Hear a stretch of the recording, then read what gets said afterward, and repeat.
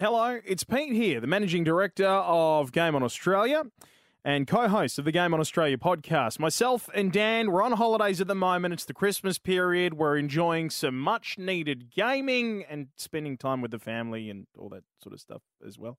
But we will be back week commencing January 7 and really looking forward to getting into it. In the meantime, make sure you check us out across all of our social media at gameonaus.com and everywhere else. Don't forget to subscribe to the podcast, the whole lot. But we thought we'd go through our archives and dig out some of our old favourites, whether they be interviews or just general things that gamers are talking about, or even top news that might have made it that week. So, in so saying, enjoy the best of the Game On Australia podcast. All right, here we go. 1, 2, 1, 2, 3. Game on, game on, it's gaming time. Excellent, game on, it's gaming time. Excellent.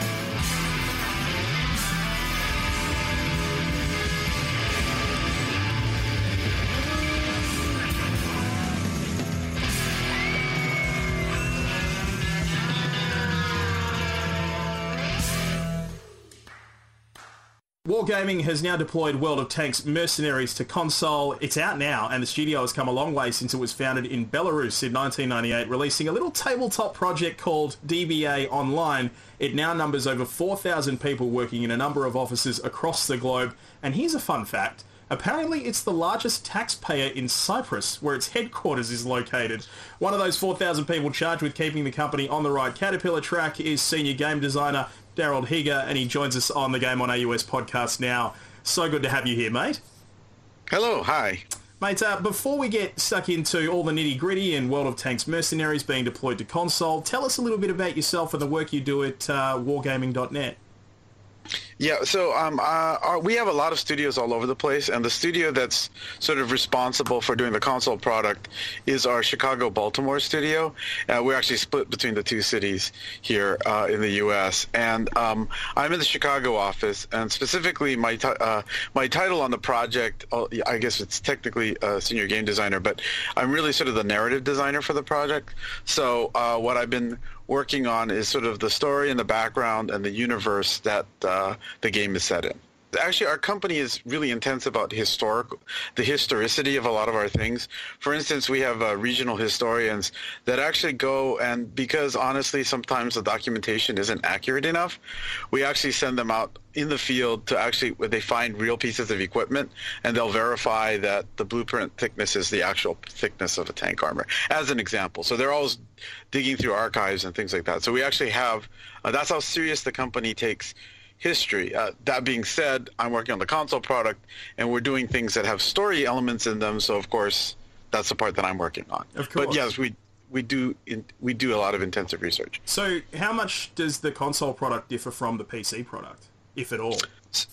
So first of all, it's one of those weird things is that we're both called World of Tanks, so I think the immediate assumption is we're just the console port. But actually, the decision was made at inception that it would actually be two separate products that use the same, I guess, the same data. So for instance, like the tank armor thicknesses and things like that, that's the data that we share. And we still share the same server infrastructure on the back end. But the console and the PC are basically two completely separate clients, and which means almost everything is different in a weird way. Like all of our sort of the base information on and how physics works and all that other stuff are kind of shared on the server side, but basically we built our product considering that someone is not going to be sitting right next to a monitor with a keyboard and mouse in hand, but are going to be sitting on their sofa looking at a TV that might be pretty far away and have a controller in hand. So every small details, like how the tanks handle to rendering details to even like FOV and things, are all adjusted. So we're similar to the PC product, but we're definitely not the same thing. This is mind-blowing because obviously I have absolutely zero experience when it comes to designing games and developing and all that sort of stuff. And I actually had no idea that that's the sort of stuff that you have to take into account, even those little things like sitting in front of a keyboard and a mouse versus sitting on the couch being a few meters away from your television screen. Yeah, so like for instance, if you look at, if you for those of your viewers who are familiar with our PC product, it has a lot of high density information on the screen, and it's accessible through pull down menus and things like that. That doesn't really work well on the console, and our console gamers are slightly different, and they're looking for a slightly different experience. So of course we have to redesign everything. So we keep all the details, but we don't necessarily keep the same user interface and how we get that information. Yeah. And also, we focus on slightly different aspects of the gameplay. Yeah, definitely. One of the things that's been a fair bit of debate in the industry at the moment is console crossplay. Have you guys broached that subject with Xbox and PlayStation? And, have you had that conversation yet? Yeah, everyone loves to ask us that question. I can only say that if all the first parties would simply agree, we could just turn it on. Yeah. I mean, when we're doing our development work day to day, we have all the platforms talking to each other. So this is really just a question of all the, I won't name names, but all of the first party getting together and agreeing that it's okay for a specific product to go ahead and be multi-platform. So we ask them all the time. It's not like we don't think about it. I mean, we actually operate in that environment when we're developing all the time, so that we can make sure that everything's all in alignment. So it's more a question of getting the permission to do so. Fair enough. So, everyone, if there's a certain, manufacturer or first party that's really interested in this stuff, and let them know that you're interested in it too. I mean, that's the only thing I can say. Yep, absolutely. Trying to be very political there, yeah. So we've got Xbox, we've got PlayStation. Is there any plans to release it on Nintendo as well? So apparently, I've actually been on record saying something about this, and somehow what I said got really exaggerated. So my exact words are, our management is always looking at all the different platforms. One criteria I will say that's a little bit different for free-to-play is we have to make sure that the install base reaches a certain size, and then the network support reaches a certain robustness. When those two conditions are met, then it makes sense to make a free-to-play game on it. Yeah. And so that's the kind of things we're looking for. Hint, right? I guess, right? So when those two things are in alignment, then we can pursue that. Usually it's one of those things where we definitely are always looking at it, and we have teams evaluating it, but it's more a question of we have to make sure that the numbers work. Because we also have the issue of crossplay again, right? Like we have to make sure that if we're on a new platform, we're on established platforms, so we know that we can get a server count up to a certain level so that the user experience is good. But with a new game and a new platform, we may not immediately have enough server density, and we don't want to have a bad experience for the users. So that has to either be compensated through crossplay or an assurance that we can get enough user density to make the servers work. That's not the answer that a gamer wants to hear, obviously, like me as a gamer, and I play other companies' products too. That's not the answer you want to hear, but that's the reality, especially for free to play, because we're not collecting any money up front. Right? Sure, but I mean, I've got to be honest. Like as a gamer, I actually would rather hear answers that make complete sense, and that makes complete sense because at the end of the day, you don't want to be a developer putting out a game that the technology isn't there to support your game properly, because all of the bad press and the bad vibes and all that sort of stuff are going to come back on you, not the actual company whose platform the game is on. Well, yeah, I mean, we don't like to point fingers at any of our partners, but obviously everything has to be in place or it's just really hard to work. And free-to-play in particular, we have to be very careful because, I mean, honestly, they have to keep the lights on, we have to keep the servers running, we have to pay ourselves, right? So there has to be a viable economic platform, and it's just a question of, and trust me, I mean, it's like we want to be in as many platforms as possible. Wargaming as a company has been really aggressive about putting some version of tanks on almost every platform. And you can play it in mobile, you can play it on PC, you can play it on console. There are very few platforms that we're not out on yet. And usually those platforms, we just have to reach a certain critical mass for us to make it work. Now, before you were in this particular role where you're helping to create and guide the narrative elements of World of Tanks, and by the way, for those of you watching right now, we will get to World of Tanks Mercenaries on console and the information there in just a moment. But I just wanted to talk to you about your experience as a live producer. Before this was the role that you had before what you're doing now. Can you tell us exactly what it is that you were taking care of as a live producer? Things like live game health, for example. Yes, yeah. So we take that very seriously. So there's a multitude of things that we need to monitor. First of all, we have to monitor the actual health of the game and make sure that all the components are working. And it's a very complicated piece of software. You have servers, and we have to communicate. When someone makes a decision, sometimes they're communicating with the first party, which is Sony or Microsoft, or sometimes we're dealing with our own back end, or sometimes like if there's a financial transaction, for instance, we also have to deal with credit cards and everything else. So all of these things have to be working. So as live producer, my responsibility was to sort of monitor all that. On top of that, we also have a robust community, a community that loves to tell us when we're doing things right and when we're doing things wrong. Of course. I mean, that's great. Actually, it's really funny because people say, wow, it must be really depressing to hear that all the time. And I go, no, actually, the worst thing to hear as a game developer is silence. Yeah. Right? Yeah. Yeah. When you have, and this sounds really weird, and I know some people, this may actually anger some community members, but when we actually get negative feedback, in some ways that's encouraging to us that people care about the game, and it means we have to fix things, obviously, or we have to find good solutions, but it tells us that people are engaged in the game enough to care. Yeah. And I'll be honest, I've worked on some games where it's just like people didn't care that it was out there, and that's really disheartening. So when people have positive feedback, it makes us feel really good. When people have negative feedback, we go, uh-oh. But it actually is also, it's good news. And that's why we took it seriously. So my position as live producer was also to help monitor the community. Publishing did most of the actual events with our community, but because we wanted to have a tight feedback loop, as a developer, we set up an internal mechanism to make sure that we find out about hotspots, hopefully before they get critical, right? And sometimes that just doesn't happen, but we try to do it that way. So we have a very tight iteration loop going. Well, some people say, we don't think that this is right, and then we immediately put our own QA staff on testing something out or checking balance or things like that, and that's how we operate. I got to just say, when it comes to feedback, that to the community watching right now, there are nicer ways to do feedback as well. So there is constructive ways and there are not so constructive ways. So let's all just keep that in mind when it comes to, And honestly, just saying something sucks doesn't really help us figure out what the problem is. And I will say this, and I don't mean to be negative, but a lot of times we have to provide what people are asking, what they want, not what they're asking for, which is a subtle difference.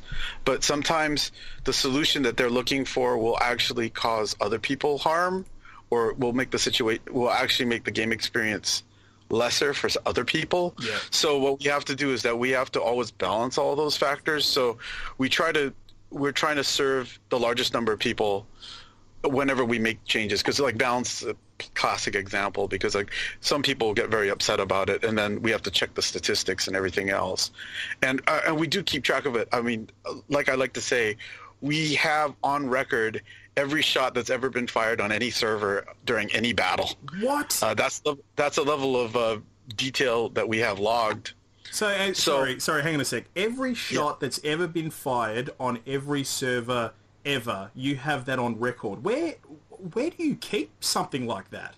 That's a huge volume of information. Some of that does expire after a while, but definitely any shot that caused a death would definitely log. So we're able to generate exact pairings of firing and casualties and all this other stuff. So a lot of people will sometimes say, well, are you guys really balancing this stuff? And I'll say, honestly, we make really big efforts because we have pretty exacting data. We have whole, basically, spreadsheets and systems set up to be constantly monitoring all of these balancing factors. And, our lead game designer is Jeff Gregg, and he's actually posted some YouTube videos on our channel about the process of balancing and everything else. And I know that sometimes in the community they'll say, well, you guys are making this numbers up or something like that. And we aren't. We really do. I mean, it doesn't really serve us to make these numbers up. And I understand why people are passionate about that. You want to say, well, that's not what I see. That's not what I believe. But we do try to track all of that. Because, again, as a human, I may experience 1,000 battles, right? But then we have millions of battles to look at. right, in terms of looking at data. And so sometimes, even though you have 1,000 battles, maybe there's something weird and anomalous, or maybe the way you play affects all of those things. So those are the things that we have to take into account. So when you're talking about things like monitoring live game health, monitoring the community, obviously this is a worldwide brand in a worldwide game. So your players are in every time zone right across the globe. Does that mean that your team essentially doesn't get a break when it comes to monitoring things? Is there always somebody looking at the hub, for example? Sure. Well, there is a difference between sort of the developer side. The developer side, we mostly do it during our office hours, although there was a time when I was live producer when it was 24, especially early on. That was very early on, and that was starting to wear us out. But we are an international organization. We have thousands of people working worldwide, and we do have not just the developer but the publisher side. So that's how we kind of distribute the work out. So some of the other offices are also monitoring during their business hours, and that works out pretty well. That gives us coverage. When we first started, we were still trying to work out how to be a global organization to deal with a global product, because on the PC side, it's all done by regions.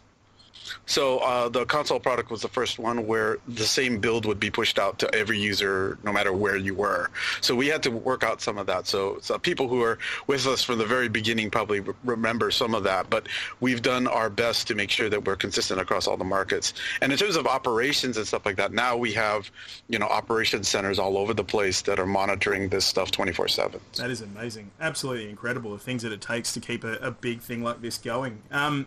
Let's turn our minds to World of Tanks Mercenaries, as we mentioned at the top, and the whole reason why we're having a chat today is because it's actually come to console. Congratulations on the release, and also on the release of console. Thank you very much. What can you tell us about World of Tanks Mercenaries for people who haven't had a chance to get their hands on it yet? Sure. So basically, what's happened is that we've been trying to evolve the game and develop the game specifically for the console market. And like I said, our client is completely separate. Our content, we've been sticking to the core PvP gameplay that the PC is known for. But, the reality is, as a console player, we have expectations. So last year, we did what we called the War Stories. And the War Stories, we introduced this idea of let's create PvE and let's create narratives. So let's create stories. And so that was the introduction to all of this. And we wanted to monitor what, basically what our community response was. And it was really positive, and that was very encouraging for us, because the next step for us was to introduce some more of those elements that make it interesting and add some of those PvE elements to it and add more personality and characters. I've always said that, World of Tanks, its primary characters are the tanks. There's no doubt about that, and it's still the case.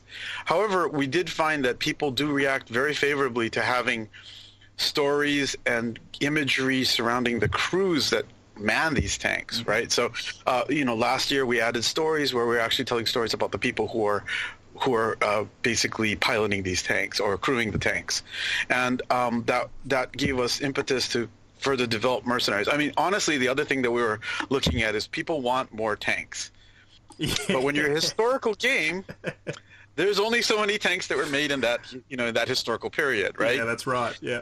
And so the other thing that we decided that we could do, and this was done to a certain degree in history also, was sort of what I call the fantasy football of tanks, and start looking at what possible combinations of tanks, because in some cases there were countries after the war, they had surplus of certain components, but then let's say that you had a lot of chassis from leftover chassis from American surplus tanks, but then you needed to put a bigger gun on it. So like the French did that with the AMX chassis, and things like that, where there's combinations and mix and matching of components. Yep. So we went one step beyond, and we created the Mercenaries universe. And the Mercenaries universe is basically the idea that these are mercenaries out there, and they're building tanks based on pieces that are left over from the battlefield or whatever surplus hardware they could get their hands on.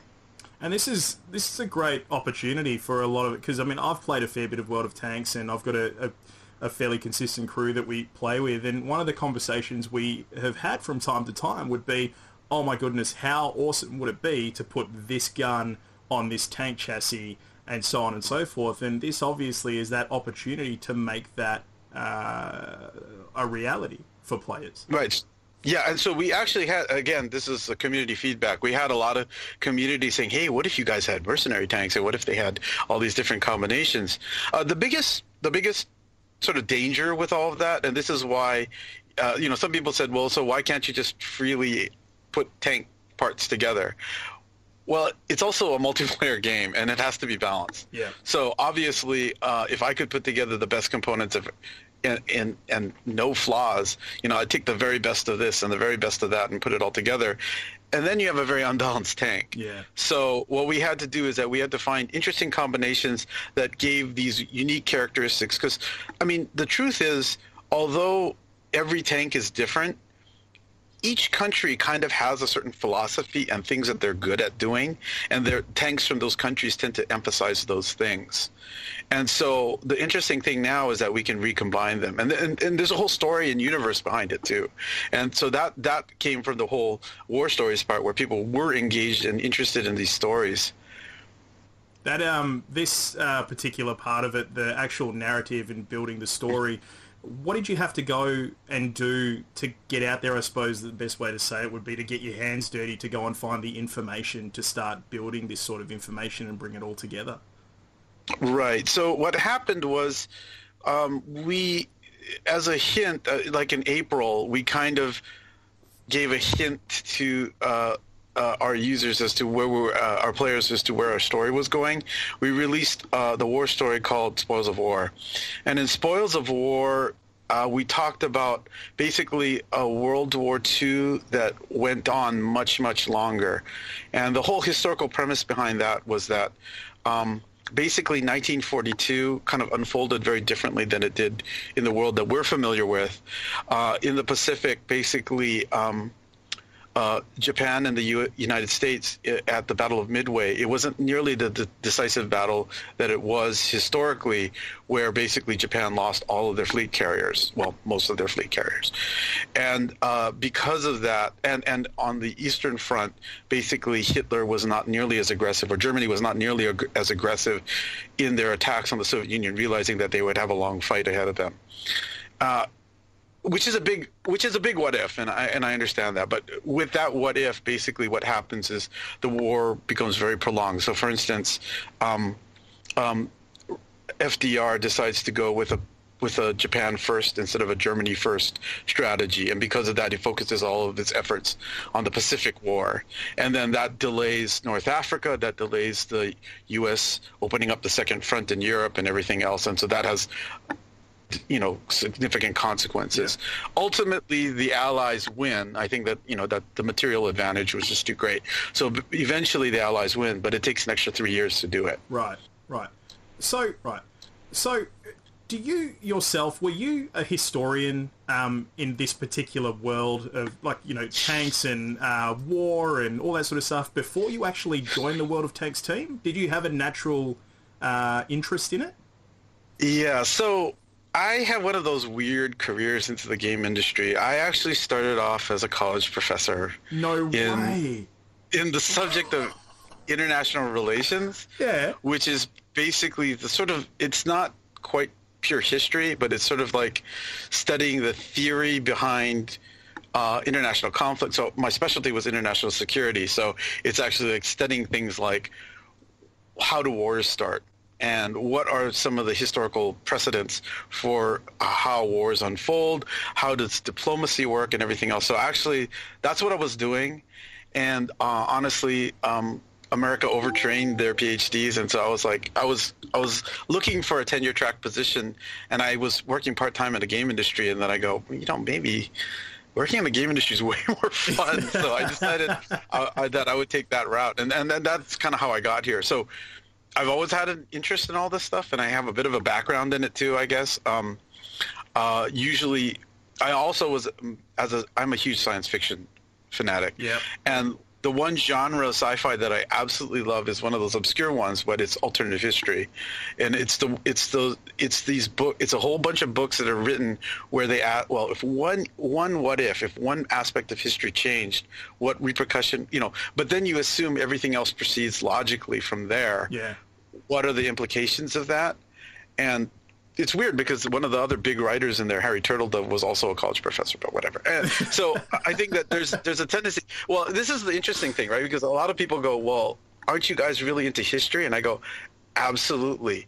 You have to know history to change it. Absolutely. Yes. And it's really funny because, and then I actually recently was talking to this history magazine, and he goes, oh, that's really right. And he goes, yeah, because I go, once you set up this interesting story, they have to know what the original history was to know what the difference was. Yeah. And that actually encourages even more study of things. And so that's why I focus on some like events in 1942 to talk about something that happens in 1948, because there's this whole logical progression that comes from it, and people expect that kind of realism. So it's not that we are portraying historical events as they happened, but we're using that as sort of the influence for the stories that we tell.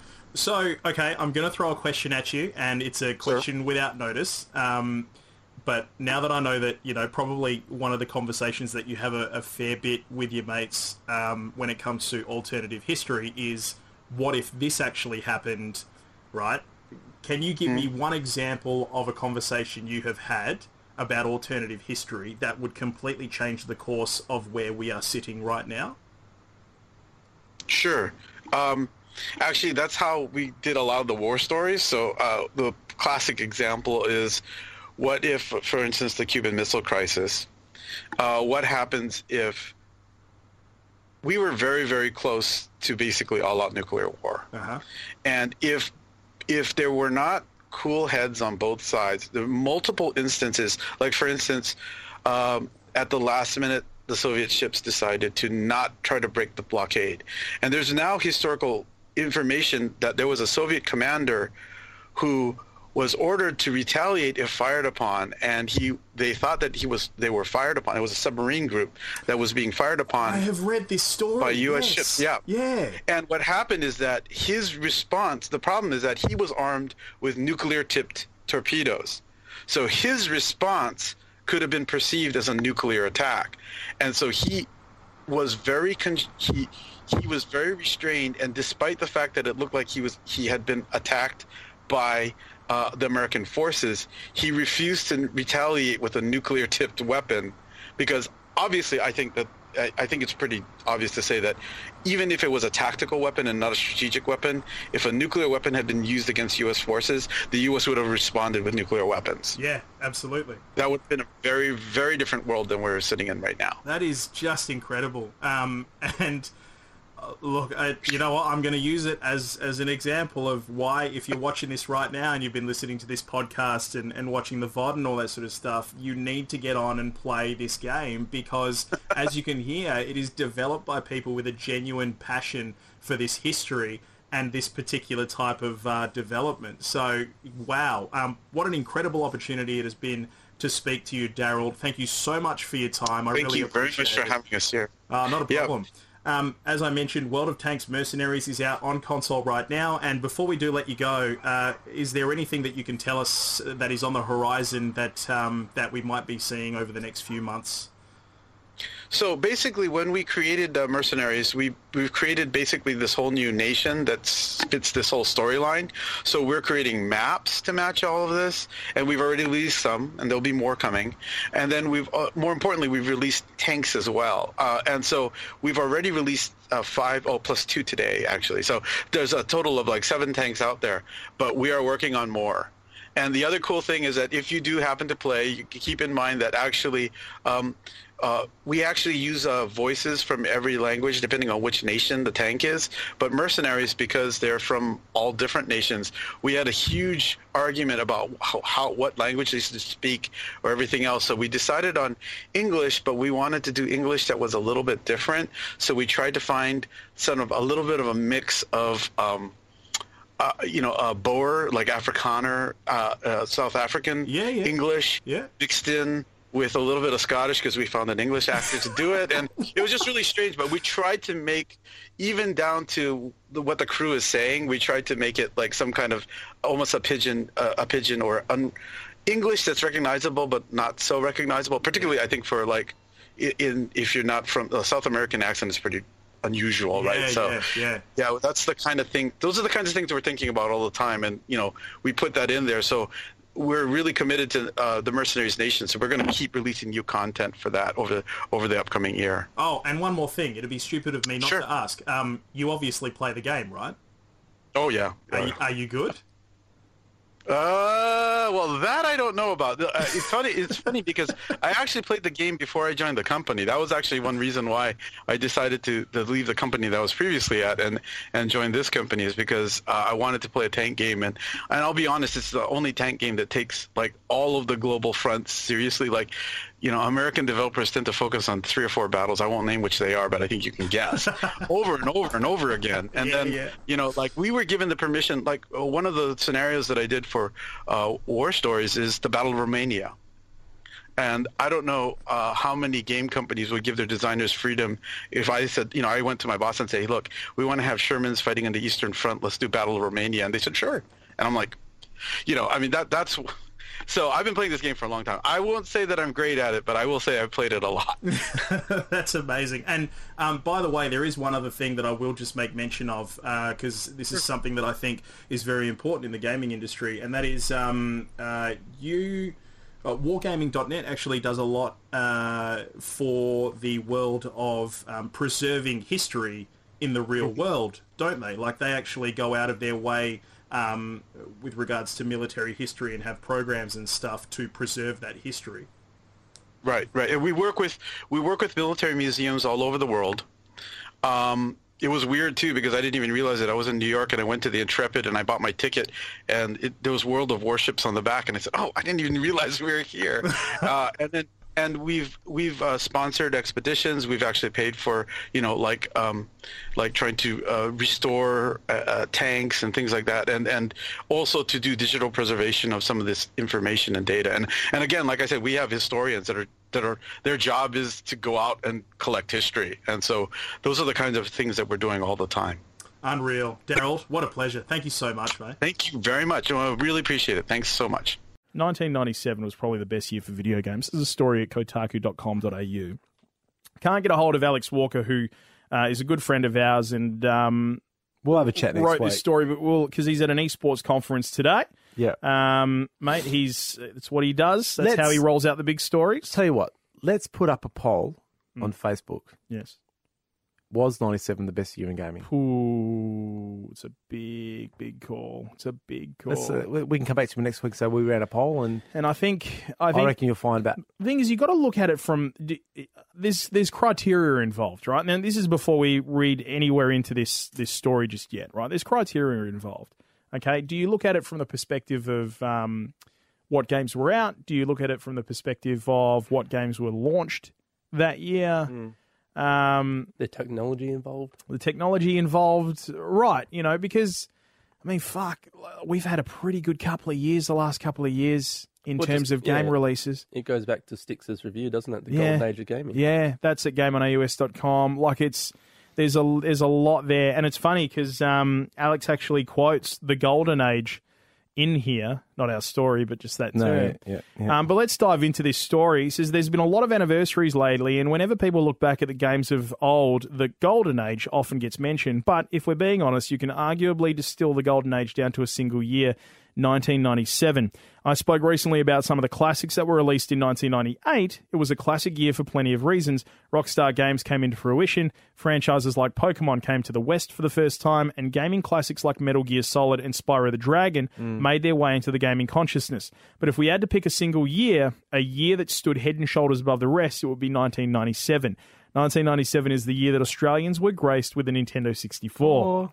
It's the year that some legendary studios came into being, like Irrational Games, who would go on to release System Shock 2 shortly thereafter. It's also the year with some true classics. For example, Grand Theft Auto, Star Fox 64, Dungeon Keeper, The Curse of Monkey Island, Wing Commander, Blood, Final Fantasy VII, Fallout, GoldenEye 007, Blade Runner, Jedi Knight Dark Forces 2, Crash Bandicoot 2, and it goes on and on and on and on. Oddworld, Abe's Odyssey. Like, there are some classic titles here. When was Mario Kart? Mario 96. Kart, that's a... 94. I feel like Mario Kart was 98. Mario Kart 64, I'm talking. Yeah.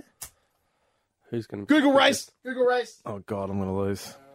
That's because you're on a computer. Yeah, you bastard. 1998? Is it 1998? Oh, no. 14th of December, 1996. Yeah, because I remember playing it in early 97. Yeah. That's why I was going to dispute that. Yeah. But you'd technically call that 97, wouldn't you? Well, yeah, you would. Because by the you time... would have got it for Christmas. Yeah, if the initial release date was 14th of December 1996, most people are playing it through January. To me, that what Alex is saying, it is about what games were released in 97, but also what you're playing in 97. And I tell you, I played a shitload of Mario Kart in 1997. And I played a shitload of Turok Dinosaur Hunter. Oh, Turok right. was so fucking good. Turok was amazing. Yeah, right. Okay, so... What? Oh, dude, how could I forget? Diddy Kong Racing was released in 1997. Yes. You guys know this is your thing. This is my gaming The moment. old, Whiz-Pig. Whiz-Pig. Me versus Whiz-Pig. Fuck you, Whiz-Pig. Oh, fuck you, Whiz-Pig. But at the same time, thank you for the memories. You beautiful swine bastard. Hey, that how you there's got a theme Swanky? coming here, There is a theme. There is a theme. Stay away from Pig's Peak. So 1997, I mean, I will really enjoy picking Alex's brain on this a little bit deeper next week. But yeah, it's just Christ almighty. If it's not the best year for video games, what is? I'd like that question answered as well. If 1997 was not the best year if for someone video disagrees, games, what was? what was the best year for video games? And you know what? It probably changes through generations. I mean, you know, Dan, you're the other side of 40, and you talk a lot about your memories of the Commodore 64 and the Amiga. Yep. You know, I mean, do they sort of factor into the conversation when you're thinking about some of the greatest times that you had with video games? You know, it's funny. It's interesting that Alex wrote this article because I find as a gamer and someone who has an innate love of gaming, I could probably argue I played as much gaming as I did in 86 or 87 that I did in 97, but I was playing completely inferior games. I just loved gaming so much. I was playing Strip Poker 2 in 1987. And you wrote the review for it. Yeah, thank you very much. And, but that's the kind of thing. It doesn't matter. I was always gaming. But I think in my heart of hearts, if you think about what games you would go back and play more of, it was probably 97. That's why I reckon Mario Kart has to fall in that category because I started playing that in 97. It was only 2 months old, but it was only February or March I first saw it. And that changed my world too. We played a lot of that. Yeah. You know, so I'm fully on board with this. I think he's spot on. Kaiser, what do you reckon? Well, with all due respect to Daniel, there are 3 generations in this room, and we've all got very fond memories of that 1997. Yeah, it's a crossover platform, Different, isn't isn't it? Yeah, it is a crossover. It certainly sort of brings all those 3 generations together. Yeah. Then you get some nerds going, well, actually, technically, 1978 was the best year in gaming because that's when the first game came out. It was Pong. It was so great. It's Which like, we fuck say, off, mate. fuck off.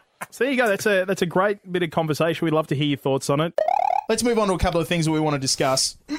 I really quickly, before we get to... We mentioned last week, 1997 in games. Alex Walker, our mate from Kotaku, wrote this great story about it. Yes.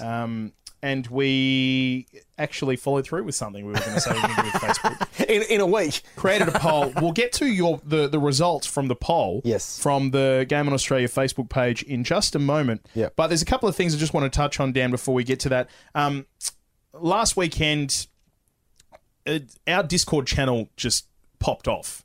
For some reason. Like, we went from 50-odd people in the Discord channel to over 110 people in the Discord channel now. Yeah, wow. Right? And So it happened double. in the span of a 24-hour period, Yep. right? Because all of a sudden, people just found us because one night there on the Friday night, there was a big PUBG match going on. Yeah, right? great. Because the new custom servers went live. Yep.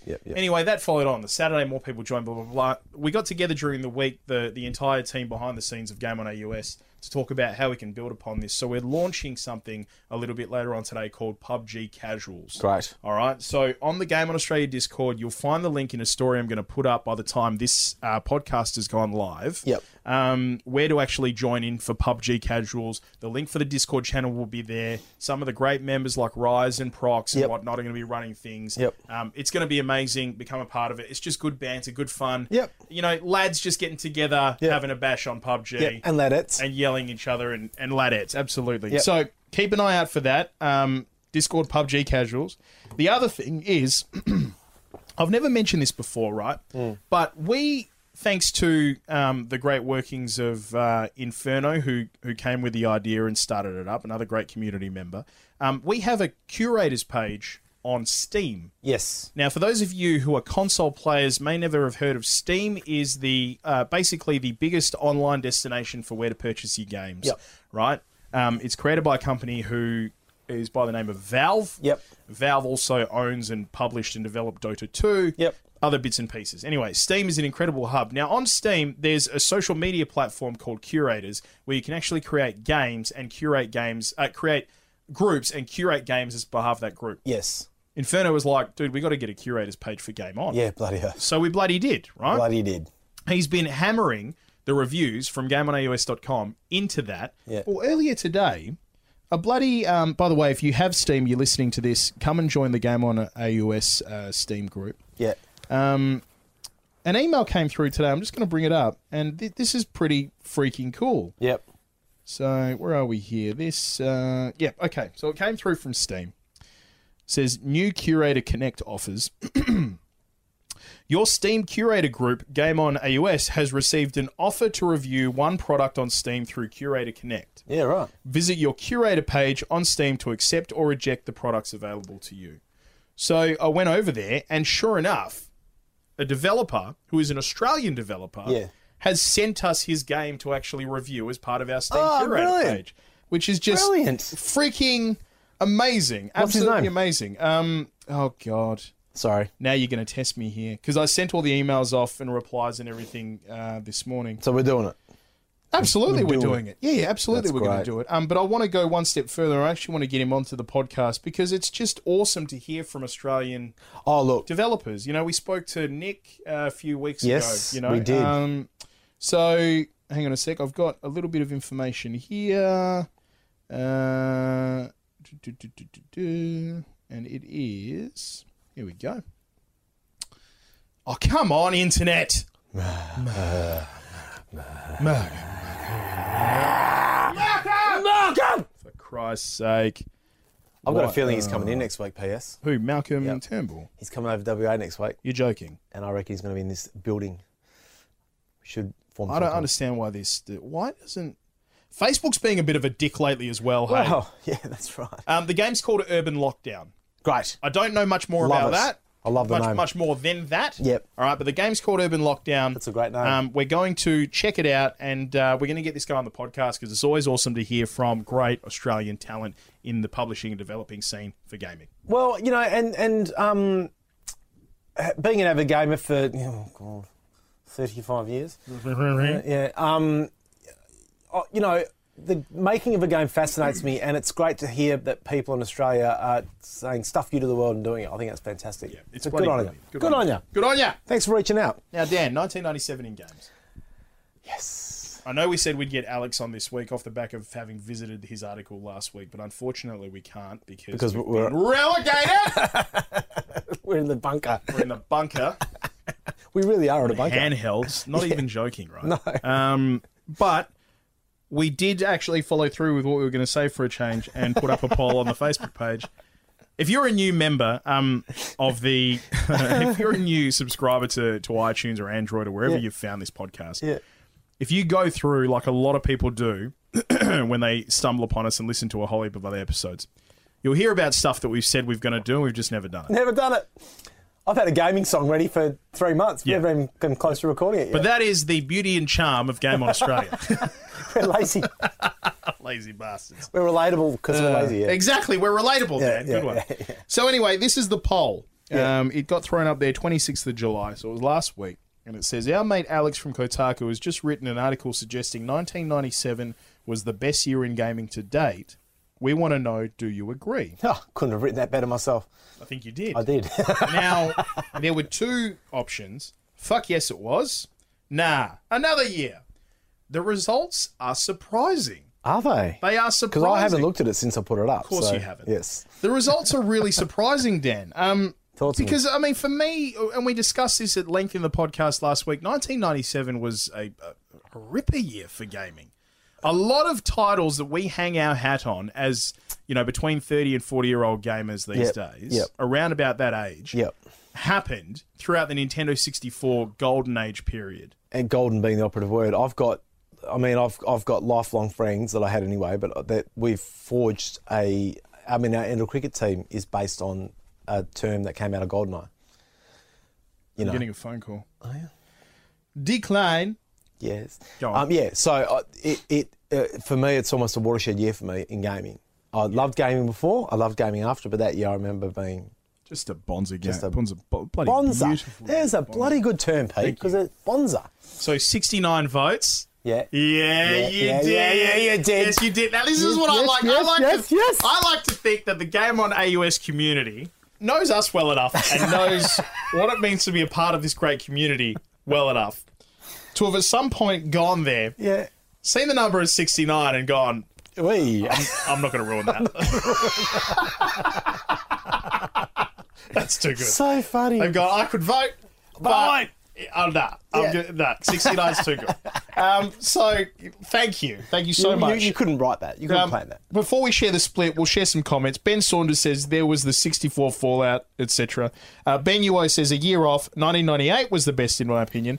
Ryan Wallace says I can kind of see why. Mario Kart 64, GoldenEye 007, Fallout, Age of Empires, Quake 2, Gran Turismo. Yeah. Rowan Barron says #Ocarina 1998.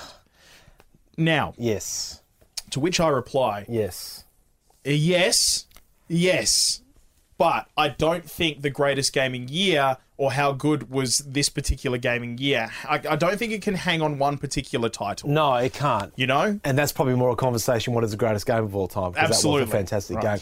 And, I said it last week, Pete, and I'll say it again, I think Alex is coming from the greatest game maybe it's the games released that year, whereas to me, I played a lot of games out of 96 into 97 that made it, and still playing them. I played a lot of Mario Kart in 97. Chris Inglis, 1997 was the best for me, mainly due to Ultima Online, Jedi Knight, and X-Wing versus TIE Fighter. God bless those 90s Star Wars games. Well, and he makes a good point, because I think you and I are based in our conversation and our memories on the console, the 64. Yeah. Whereas there's a lot of great PC games, a lot of great Star Wars PC games. Yeah, absolutely. He goes on to say other notable mentions are Carmageddon, Age of Empires, and Total Annihilation. Nathan Kalia. 2004 Underground 2, which, yes, amazing game. San Andreas, amazing game. Yep. WoW, yep. Half-Life 2, Burnout 3. Yep. I mean, those are some huge titles, and particularly with WoW, for example. Yep. This week, having seen the burning of the Teldrassil, the World Tree, yep. And how far WoW is still blowing the gaming world wide open. Yeah. With updates. That's a fair judgment there. Yeah. Peter Cabadistrius? Yes, I'm going to go with it. No, you're welcome. 1998, Metal Gear Solid, Ocarina of Time, and Spyro, all notable titles. So, in 98, was it? Yes, in 1998. Now, here is the split. As I mentioned, yes, it was versus another year. 33% to fuck yes, it was. 67% to another year. Wow. Now, this opens us up to something. I want another poll. Well, not another poll, but I want a thread, right, of comments. Yes. Saying, okay, we did this poll.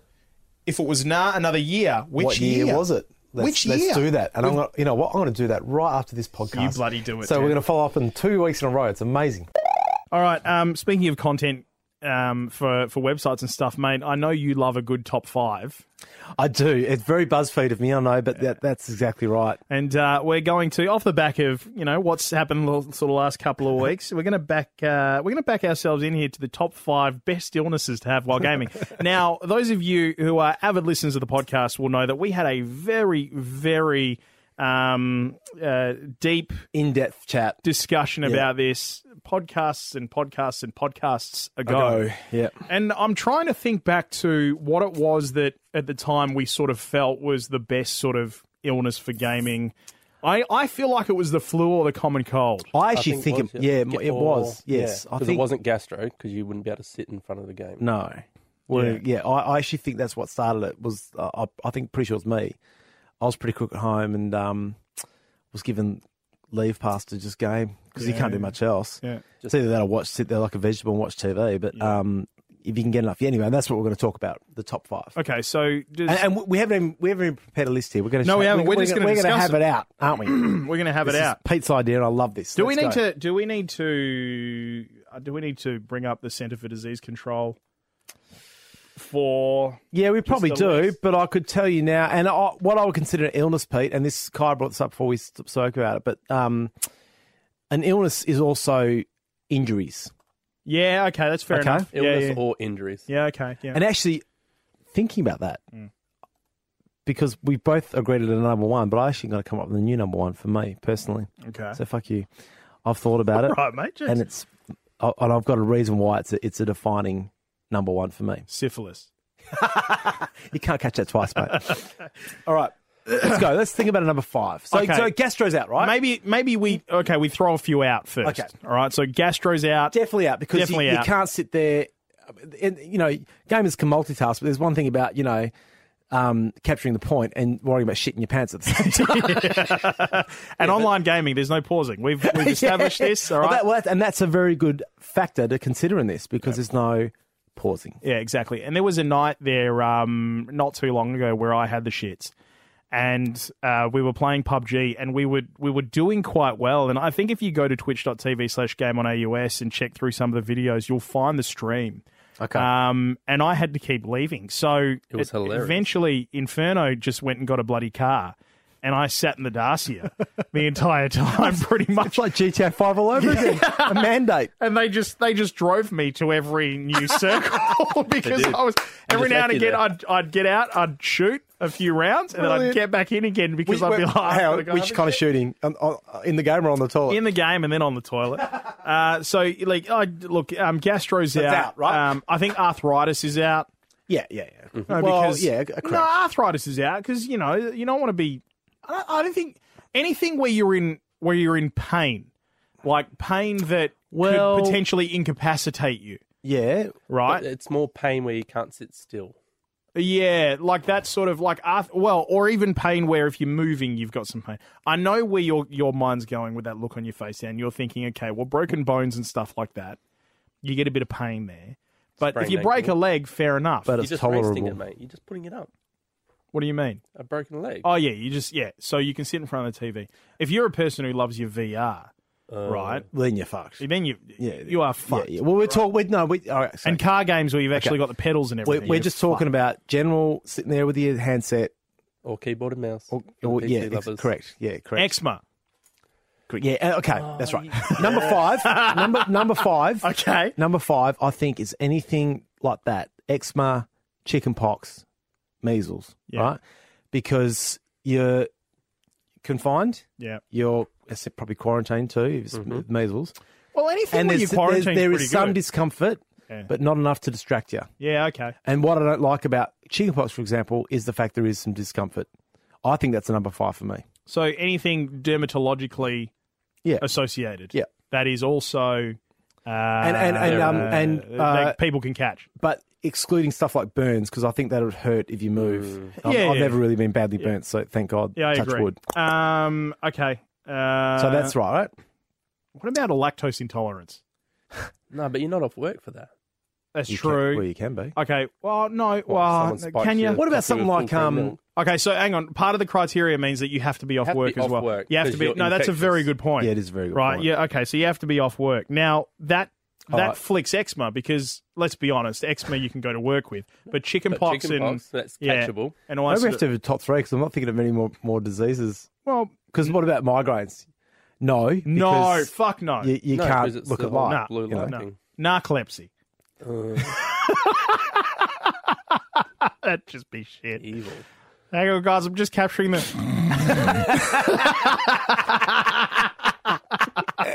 Get in the car again. What about things that? Okay, now this is the beauty of the Nintendo Switch, for example. What about things that you have to go into hospital for a few days? Yeah, and most great hospitals these days Great call. have Yeah, TVs where you can. absolutely. Right now, I'm not talking anything Absolutely, particularly Peter. serious, but stuff where, okay, say for example, like Yeah, have your wisdom teeth out. Right, wisdom teeth out. I had to a little while ago. I had to have half my thyroid out. Yeah. Right. Invasive procedure, not life threatening or anything like that, but it meant that I had to stay in hospital for a few days. Yep. You know, Bang, in comes a Nintendo Switch or HDMI cable for the console into the TV. Brilliant. Yep. The only thing with hospital stuff is generally any PC gaming is out. Unless you've got like a really great laptop, Yeah. any PC gaming is off the Yep. limits. Right? Yep. So I think so hospital. I actually reckon that's probably more like a 3, Pete. You reckon? So hospital associated illness. Yes. Yes. Quarantine. Is 3. Ulcers. What about ulcers? Yeah. It's discomfort Tonsillitis? though. But Well, actually, tonsillitis is a good one. Yeah. I've got a good one too. What? Hungover. Hungover. That's not an illness though. Well, it is. You fucked yourself. doesn't matter. You had a big. Your work doesn't need to know. Yeah, true. I've been up all night. I couldn't sleep. I've been throwing Okay, up so all it doesn't matter whether or not you've lied to work to get the day off the following No, day. you have to be what, you're playing with genuinely. gastro But card? I've certainly been off ill from work for being hungover. Yeah. I've woken up too drunk to drive to work. Oh, Jesus Christ. So that's all right. So 5 is your chicken pox and all that shit, right? Yeah. Okay. Yeah. Let's make 4. What did you say before? Oh, tonsillitis. Tonsillitis? Yeah. Tonsillitis is in there Okay. because tonsillitis, in extreme cases, you have to go into hospital. Yeah, which And I leads to think 3, which is your with the hospital hospital-borne visits. diseases. Yes. Yeah. Okay. This and is like where surgery and This is stuff where like we're that. going to differ because I think there's only 2 left. Okay. Well, you give me. There's 2 generations of illnesses. Well, you give me your 2. All right. I'm going to put 2 as the common cold or the flu or whatever. No. Well, they're 2 different things. Well, okay. Okay, because influenza. Well, I've actually- experienced true- it. yeah, You know okay. you've got it. Hardcore. Yeah. Flu, I actually found with my version of the flu I had this year, I found it very hard to game because I just was ill. So I'm gonna roll that out. So common cold 2. Yeah. I add as an addendum to that, common cold with a throat. Because if you sound like shit, you sound like shit on the phone. Yeah, and that gives you an option to give the boss a call. I remember back in 2006, I had a common cold, but I had an awful throat, and sore throat. Sounded terrible. Yeah. And I was working for my dad, and his PA rang up and I was sitting at home playing Perfect Dark Zero by myself, pre-kids, fantastic. Yeah. And she rang up, and I sounded like shit. She went, "Oh my God, you sound terrible. Go back to bed." And I was like, "Yep, back to gaming." Yeah, right? you beauty. That's my 2. And the only reason why I'm going to go with that for 2, and I'm going to claim, and I've had a few of these, knee surgery Oh, yeah.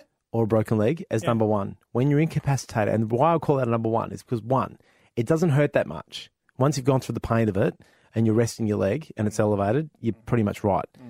But you have a reason to get your wife or your mum or whoever to come and bring you food, Yeah. and you generally have a little piss pot next to your couch. You actually don't have to leave. Correct. Okay, so that sort of begs the question, what is the most important thing that you need when, like, the most important piece of criteria for, like, if you're not well, That right, you're this is a gaming great 24/7, opportunity. man. Yeah, right. So, and you've obviously got an excuse to sit there for as long as you want to sit there, right? So, like, I think if that's the key thing that you're aiming for, then yes, absolutely.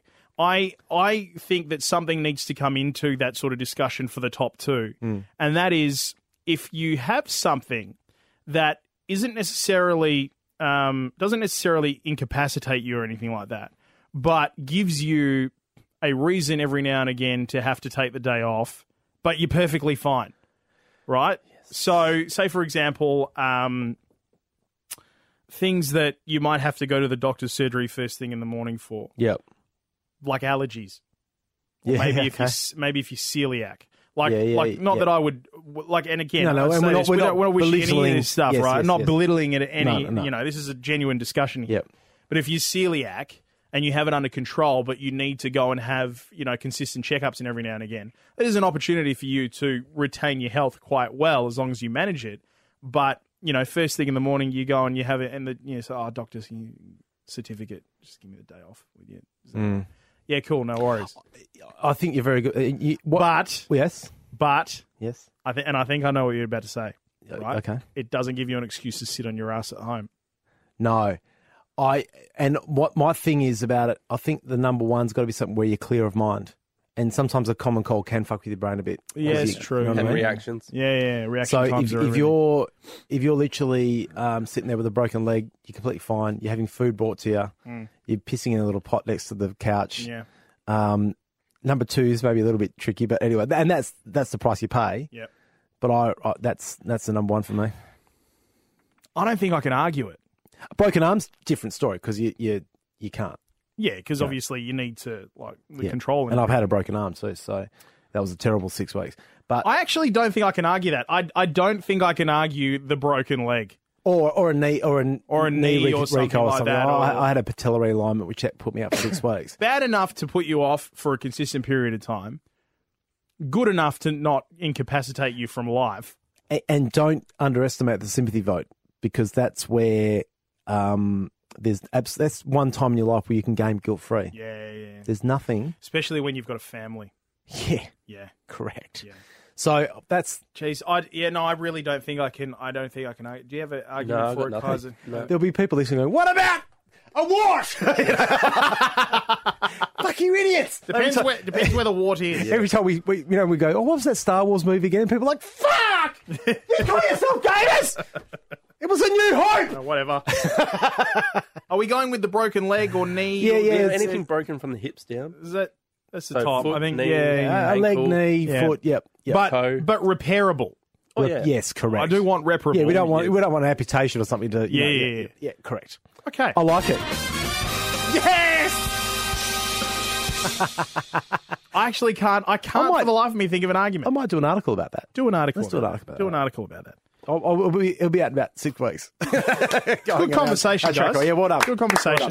All right. Do I need to get the camera ready again? Are we going to film this? No, we don't need. We're not need to film because this is sort of cute. I think it's a cute. I've done this before. Because I say this with love. You know what I mean? Yeah. I say this one with love. Got you in my sights. So this part of the podcast, for those of you who are fresh to what we do, this is where we have a bit of a rant about something that's upset us. With it, be to do with gaming or Malcolm! Bill Morrow! Sometimes, people come into it. Flopped us! Yeah, flopped us. And the old NBN Unco. Smellstra! Yes. Anyway. Yes. Right. Now, look, this is bittersweet for me because I always thought that I would bring her up for the first time in the podcast. Under better circumstances, yes. But obviously this time around it can't be the case. But no. My beautiful daughter, who we've just welcomed into the world, Isabella Evie. Yes, Isabella Evie. Beautiful name. What the fuck? I love you to bits. You are my beautiful little girl, and I'm your father, and I will always be here for you. Always protect you, as long as you play video games. Yes. Like your older sister. Be more like your older sister. Yes. Okay. Mila loves video games. She loves screen time, all that sort of stuff. Yes. We manage it. Yes. I'm in by the way, same boat, man. I'm going to toss both kids into this because they're both pissing me off a little bit at the moment. Because Mila, for the past 3 nights, has decided I'm not going to go to bed until like 11 o'clock. Oh, no, that hurts. Yeah. Yeah. Now, you both have kids. I've been there. You both have kids. Now, when she decides she doesn't want to go to bed, right, I don't know what to do, right, because I really want to try my ass off to get her into bed, right? So you spend 2 hours. We start with her bed. In she goes. Then she starts cracking it. She starts going, I want a bottle. I want to get up. I want all that sort of stuff. Like, all right, you know what? I'm going to take her to the back room where I've been sleeping lately because I snore. Liz needs to sleep, all that sort of stuff. Put her in there. She lies down on the pillow. She's out for like 3 minutes and then she's back. She's like, no. It's like all of a sudden she realizes that, hang on a sec, no, it's still only 10 past 10. Right? So last night, for example, I want to, like, we started trying to get her to bed by like 8:30. Yep. She didn't go down until like almost midnight, which means that the night gaming is gone, right? And at the moment, I'm in this clear, beautiful opportunity of space where Liz wants to go to bed early because she's got Izzy. Izzy needs feeds every 3 hours or sort of stuff. So she's kind of like, hun, I'm just tired. I want to go to bed. I'm going to take Izzy to bed. I'm going to sort her out, all this sort of stuff, right? Now, Izzy's the other one where she's like, no, look, sorry, Dad, but you can't because I'm staying up most of the night as well at the moment. Because I've got my days and nights mixed up. So Mum's going to be tired, which means that you've got to look after as much of this shit as you possibly can as well. So you can't do much gaming. Yep. At the moment, I'm in the wars with these kids and trying to play video games. Yep. I think I've maybe touched the PC 2 or 3 times Yeah, over right. the last week. Yeah. It's been rough, guys. Mate, It's been rough. And I love these kids, and I will forever love these kids. And I understand that this is just a part of parenting, but Christ almighty, I just want to sit in front of a PC and play some fucking PUBG. can I offer my advice as the elder statesman here who's got older kids? Please do. And my kids are 10, 8 and 6. Okay. It gets better. There is a sweet spot where, and it's happened to me now, where I actually can start gaming with them still awake. They're in their beds, they're watching, they're having their little screen time for the day, and it gets to 8:30, and I just say to Ronnie, mate, give me 2 seconds, Yep. and I piss off and go, oh guys, time to stay, and they go, okay, good night, Dad, and they go to bed. Yep.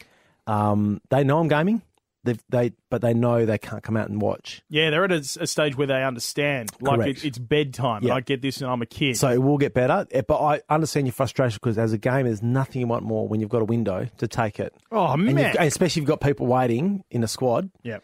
and you can't because... Well, I've got Rise sending me a Steam message Yeah. every night at the moment. Yeah. A Discord message for the Game on AUS server going, hey, mate, PUBG's calling your name. Yeah. Yeah, the past few nights. And he's sending it to me about 8 o'clock, right? Has he got kids? No, he doesn't. Yeah. Right? Yeah, And different. all right, different. But, then I'm seeing like other things like I will quickly just jump into the Discord server just to send him a message back saying, look, sorry, dude, I'm just having a rough night with these kids at the moment. I can't. Yep.